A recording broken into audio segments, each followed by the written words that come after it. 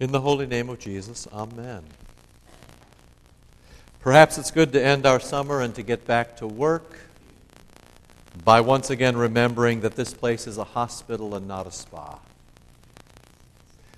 Spas are good for some things, for your comfort, for your pleasure, and for your happiness. At the spa, they've got just the right smells, just the right sounds, just the right washes and stretches and rubs and temperatures. Hospitals, on the other hand, rarely make anybody's list of favorite things.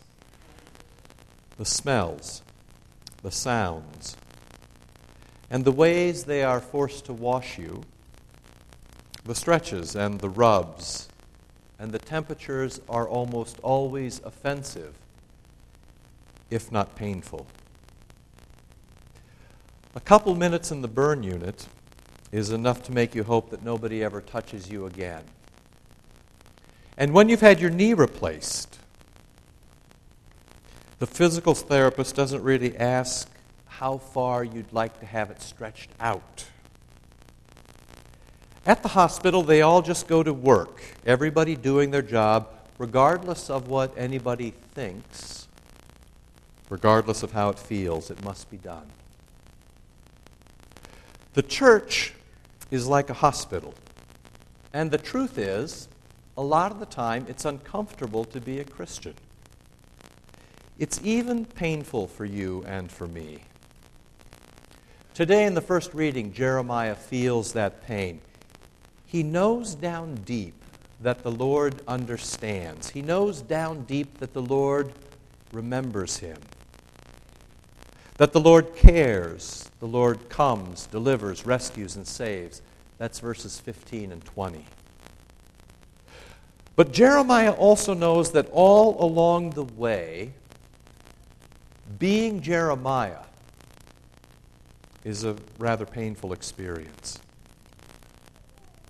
I suffer. I sit alone. My pain is unending. My wound is desperate. It may be incurable. Perhaps this will be the end of me. Verses 17 and 18. And of course, pain doesn't sell. And so today the church has often abandoned this way of talking and this way of living. Today the church is often sold as something that will make your life better, or cleaner, or easier. But the truth is, that can only be guaranteed on one day for you, and that day is your death day. From now until then, from the time you become a Christian, and as Jeremiah says in the Old Testament reading, from the time that you bear the name of the Lord God Almighty, from the time you are baptized until the day you die, life is really up for grabs. And for most folks, it is more like a roller coaster than a steady ascent. And I really think that you and I ought to come to grips with that so that we have a realistic picture of what the church is meant to be and realistic expectations about our lives together. With Paul in the epistle for today, we so often mouth the words, present your body as a living sacrifice. But the trouble is, while the living part regularly gets full play, the church is about living, that living often gets translated into what the world esteems as living. Just the right smells, just the right sounds, just the right washes and stretches and rubs and temperatures and pleasures, and the sacrifices regularly unnoticed. I suppose that all of this can be explained. I suppose that we are children, or perhaps even victims of our times. The modern world promised to make our lives comfortable, pleasant, and happy, and to do that without reference to God. The 18th century, and then the 19th, and then most of the 20th century promised that reason would show the way. It promised that science and technology and progress and knowledge are always good and they would make us better, without reference to God. But after 300 years of that, midway through the last century, we finally realized that there was just as much crime and pollution and hate and racism and war as ever, and maybe more, as psychiatric wards filled up and we found new and clever ways to blow each other up. And genocide continued, and more Christians were martyred in the 20th century than all the previous centuries combined. And the internet, our technological marvel, shows profit primarily and survives primarily because of the profits from gambling and pornography. After 300 years, we realized that it hasn't been that comfortable or pleasant or happy. So now we say we are wiser, and we are in rebellion against the last 300 years. We are not modern. We are now postmodern. That is what we say about ourselves. And in this world, since reason cannot be trusted, nothing is sure but my perspective. Nothing sure but my feelings. And everything now seems to have been translated into personal preference, from sex to stem cells to spirituality to science. If you don't believe me, a few weeks ago there was a book review in the Wall Street Journal that posed the question of whether or not the formulation E equals MC squared is a sexist formulation. Even science is not exempt. Everything now is challenged as a matter of taste, of perspective, and at the end of the day, all that is still determined by our comfort, our pleasure, and our happiness without reference to God. There is really no difference, is there, between modern and postmodern?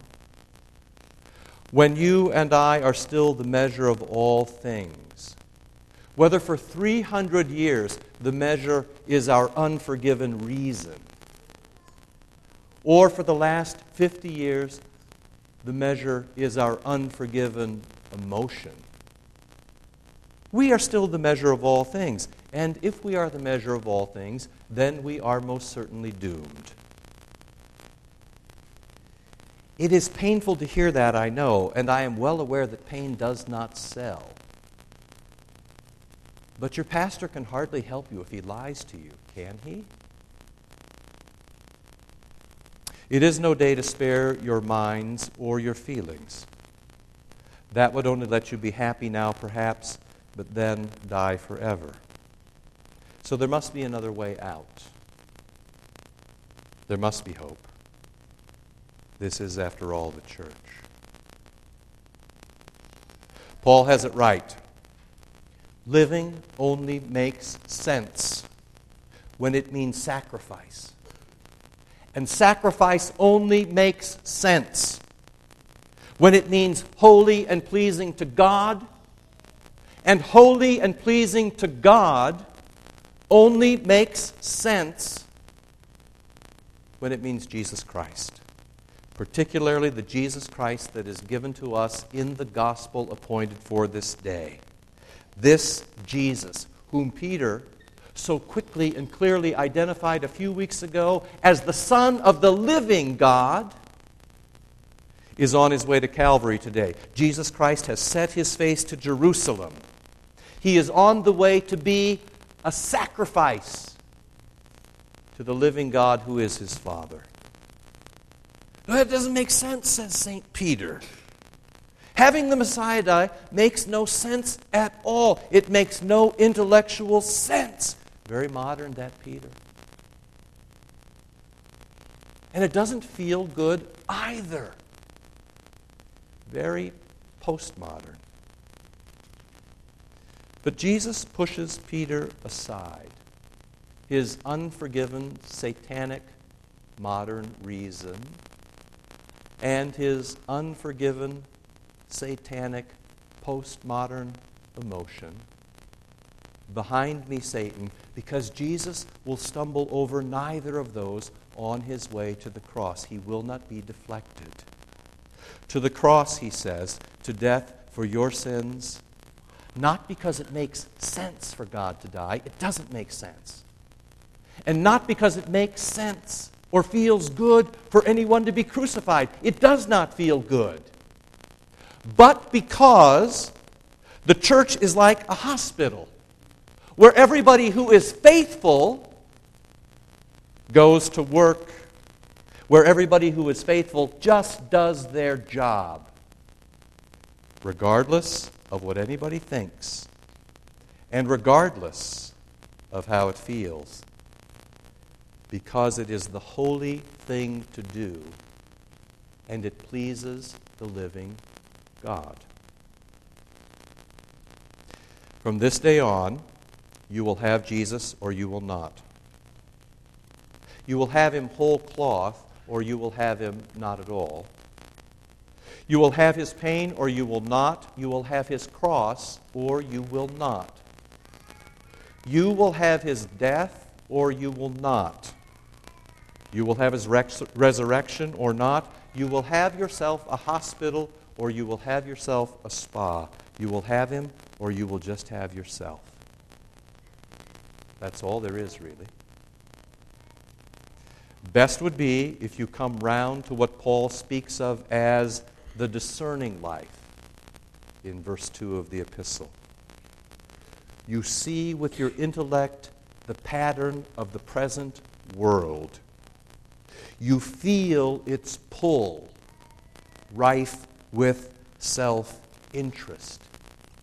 You know deep down that it is dedicated to your pleasure, not to God's, and you are lured toward comfort, toward happiness. And yet, by the will and wisdom and work of the Holy Spirit, you discern that that is death and not life. You discern that by God's external standard, by His Ten Commandments, by His cross, by His Son, that is death and not life. It is all bad. It is all wicked. It all needs to be confessed. It all needs to be redeemed. And it all needs to be forgiven. The only hope we've got is a Jesus who is beyond modern, even beyond what is postmodern. The only hope we've got is a Jesus who is beyond ourselves, who is postmodern, if you will, because once it's all forgiven, this is you, once it is all forgiven, once your reason is forgiven, once your emotions are forgiven, once you are forgiven whole lot, reason and emotion, and the Lord gives you back these forgiven things, then, and only then, can your reason and your emotion be counted as good? And perhaps then, you and all you are, reason and emotion, both forgiven, can be drawn into the service of God. Then perhaps He can have good use of you and of us together in this place as church, not only for us, but also as witness to others. And then Jeremiah can rejoice in the day that the Lord made him a prophet, though the Lord made him this hard bronze wall, though the Lord made him uncomfortable and pained, and so alone so much of the time, ridiculed and endangered, but right. Hospital, not spa. And Paul can rejoice on the day that he set off for Damascus and then was set off his horse living the rest of his life bearing the marks of Christ in his body and dying that way too, martyred, but true, postmodern. And you, on that last great certain day, your death day, history stops, modern and postmodern, and the spa is out of business, thank God, and even the hospital is closed, because on that day in Eden has no need for anything. But until then, back to work. In the holy name of Jesus, amen.